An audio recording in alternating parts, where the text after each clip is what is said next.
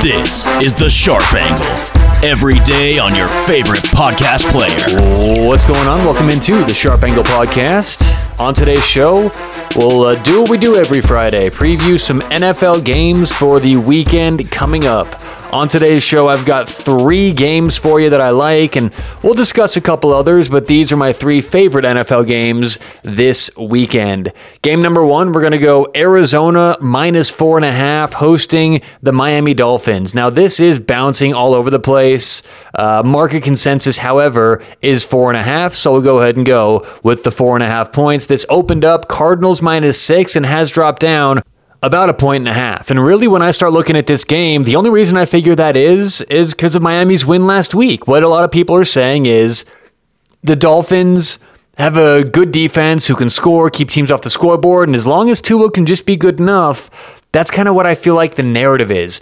I'm seeing something completely different. I see a Dolphins team that honestly is banged up. They're dealing with some injury concerns at running back, offensive line, and I talked about this earlier in the week. Tua Tagovailoa, in his NFL start, looked so different than rookie quarterbacks look in their first games these days. Like I talked about Justin Herbert, last year Kyler Murray, Joe Burrow. All these guys are throwing for, like over 300 yards and several touchdowns their first game. Tua last week had 93 total yards. And I was probably the highest one on Tua. I thought he'd come out, have a good game. I thought Miami would win for different reasons. But look, you can't just get stuck to your opinions doing this. And I think Tua is not ready for what he's going to see from a good, fast, athletic Arizona Cardinals defense. Also, I mentioned the injuries right now for the Dolphins.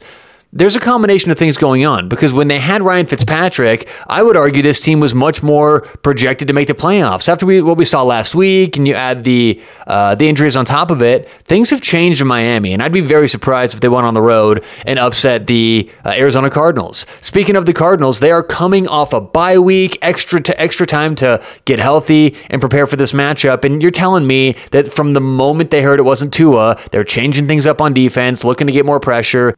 And I think they do this weekend. And also, I think we need to start looking at Cliff Kingsbury. He's young in the NFL. He's using these bye weeks very differently. He talked about that this week in a press conference, said, when you get this week off, it's different than in college, and you want to approach it different ways. And I think he's starting to do that, and I do think that the Cardinals come out and make a statement this weekend. I was one of the highest people on Tua. I know I'm selling my stock early, but I think there's a good reason for it. We're going Cardinals minus 4.5 against the Dolphins. All right, game number 2, Las Vegas against the LA Chargers, an AFC West matchup. We are going to take the Las Vegas, I almost went Golden Knights there. Las Vegas Raiders at the LA Chargers. Raiders +1 here. And I think this is a simple coaching mismatch. One thing I talked about earlier this week that I truly believe is that Anthony Lynn is the most, I don't know about overrated, because I don't know how many people think he's a good coach, but I think he's the worst coach in the NFL. As a matter of fact, if you look at the LA Chargers, the last 4 weeks they played, excuse me there, I had to take this real quick. Okay, so sorry about that, everyone.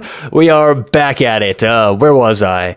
Anthony Lynn in the Chargers' last 4 weeks. If you look at the Chargers the last 4 weeks of the season, they have had leads of 16 or more the last 4 games, and they've blown every single lead. They've also blown more fourth quarter leads the last 2 years than any other NFL team. What does this tell us? This tells us that they don't know how to hold a lead once they get it. There's certain things you have to do when you're playing from behind, when it's a close game, when you're ahead, and Anthony Lynn doesn't seem to excel at any of them because the Chargers aren't leading the league in comebacks. It's not like they're good from behind. So I have major reservations about Anthony Lynn, and it's not just that stat. It's everything. The way he handles the players, the coaches he surrounds himself with, the X's and O's late in the game. Anthony Lynn doesn't seem to do much right at all. So I think this is a huge coaching mismatch. You've got Jon Gruden, who has proven, I had question marks about Jon Gruden, right?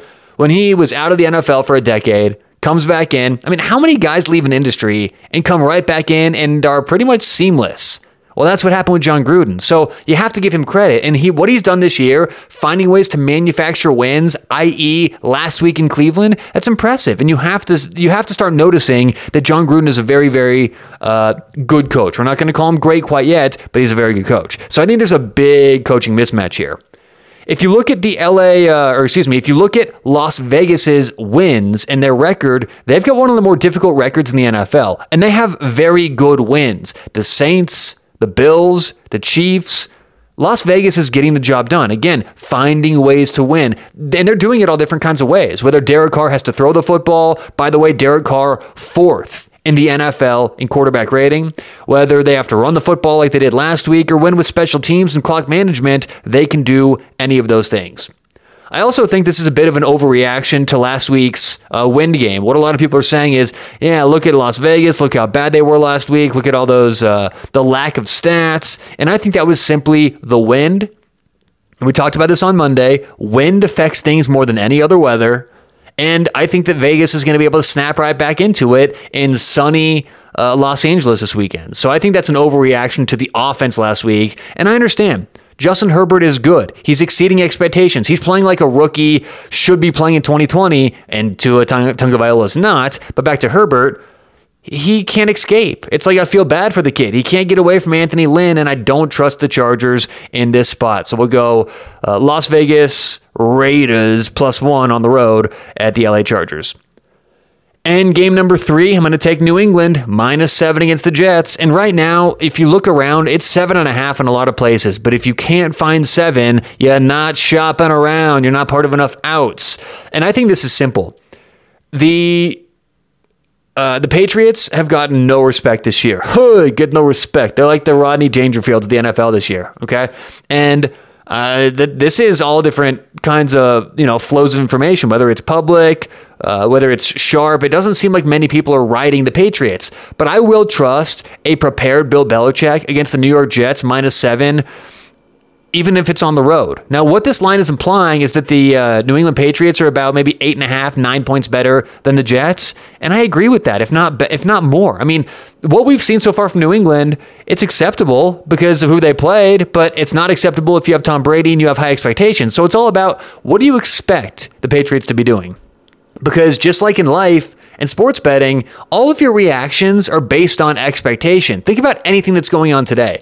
Everything that we get upset about, happy about, we get mad about, all of it. It's all based on expectation. If things go according to plan, there's usually not too much of an emotional response.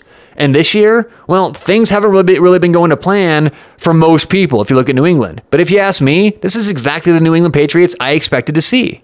And what we've seen so far is mistakes, Cam Newton getting slowly back into the game, Bill Belichick showing that while he's great, it really matters what's more on the field.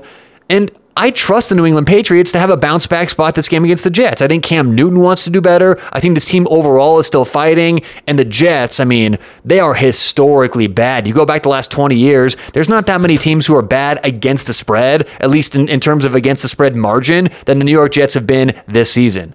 So for all those reasons, I trust New England a lot more than most people do, and I think the Jets are just a lame duck. And I understand that it's kind of square to say, this team sucks, therefore I'm betting against them. And I like to avoid that as much as possible. But I think we're off to a different handicap here with the Jets. And I think combined with their historical badness and New England bouncing back and being a little bit better than most people think, we will take New England -7 in this game. So once again, the games I really like, Arizona -4.5 against Miami. Let's see here. I'm a little distracted. We got some soccer in the background. What happened here? I tell you what, if you guys are soccer fans, Mike Dean is about the worst Premier League referee I've seen ever. I mean, this guy's terrible. Good God. I don't even know. He can't even get up and down the pitch anymore. But anyway, Arizona -4.5 against Miami, Las Vegas +1 against the LA Chargers, and New England -7 against the New York Jets. A couple other games that I was looking at just to kind of go over quickly. At first, I like the Seahawks. Seahawks going on the road against the Bills. It opened 1.5. It's right now 3, pretty key number. But the only reason I don't love the Seahawks here is it's a big sandwich spot for them. Let me pull up the record. Seattle Seahawks, or their schedule, I mean. Yeah, so last week, 49ers at home, 37-27, they got the win there. And now they have to fly across the country. Something they've done a lot this season is travel. They have to fly across the country to a Bills team who is not to be taken lightly. I think they're a little overrated, but not to be taken lightly. And then next week, Seattle comes home and plays the LA Rams. Some big-time division games. I think this could be a sandwich spot for Seattle combined with the travel. I don't love it, but I certainly lean Seahawks minus the 3 points. I think the Bills are overrated. The Broncos traveling to the Falcons. If it weren't for a deep dive that I did on these offenses, I would actually like the Broncos here +4. Now, the Falcons have that good offense, and everyone talks about that. Well, they score points, that good offense. I understand the Falcons can move the football, but I think the Broncos, a little bit of an underrated defense combined with the fact that they have scored a little bit in the second half these last couple of games. Now, when I looked at quarterback rating in the NFL, Drew Lock is second to last, and I don't think he has the consistency to string together good game after good game. Now, if they do, I still lean Broncos +4, but for those reasons, it can't be a best bet for me. Also, Ravens and Colts. This game all comes down to, what do you think about Lamar Jackson? Can he beat teams in a tough spot, tough situation? Beat good teams in a tough spot, right? The Ravens are sort of the bullies of the teams who aren't very good, and then they get in big time games, i.e. the Chiefs this year, and they kind of blow it. By the way, this line opened up Ravens -4, made it all the way down to Ravens -1. That doesn't mean there's suddenly value on the Ravens. This thing has just corrected itself. I don't have a position either way here, but if you can answer the question, does Lamar Jackson and the Raiders fit the bill of being a bully who only beats up on bad teams, or can they get up against a good Colts defense and get the win this weekend? And lastly here, slight lean towards the Jaguars. Why didn't I put them on my list? It's because they're injuries right now. Dakota Allen, AJ Cann, Miles Jack, Sidney Jones, Brandon Lindier, Cam Robinson, Jared Wilson, and Gardner Minshew, all likely to be out this week. Meanwhile, the other side, the Texans, it doesn't seem like they're going away, like they're going anywhere. They're playing a rejuvenated football. They're playing much better offensively and defensively. And if anyone's going to be out this weekend for the Texans, it's because of some COVID issues. I saw Jacob Martin, linebacker, out for COVID. A couple other linebackers are in the process of contact tracing, making sure they're good to go. Besides that, they're pretty healthy, and I think the Texans have a chance to do what they did earlier this year when they beat the Jaguars 30-14. Now, I'm not going to go either way. I did lean Jags before I saw that news, but Texans -7 on the road, that's a big number for the Houston Texans. So, all right, that does it for our NFL preview. Whatever you guys have, good luck this weekend, and we'll talk to you tomorrow on The Sharp Angle.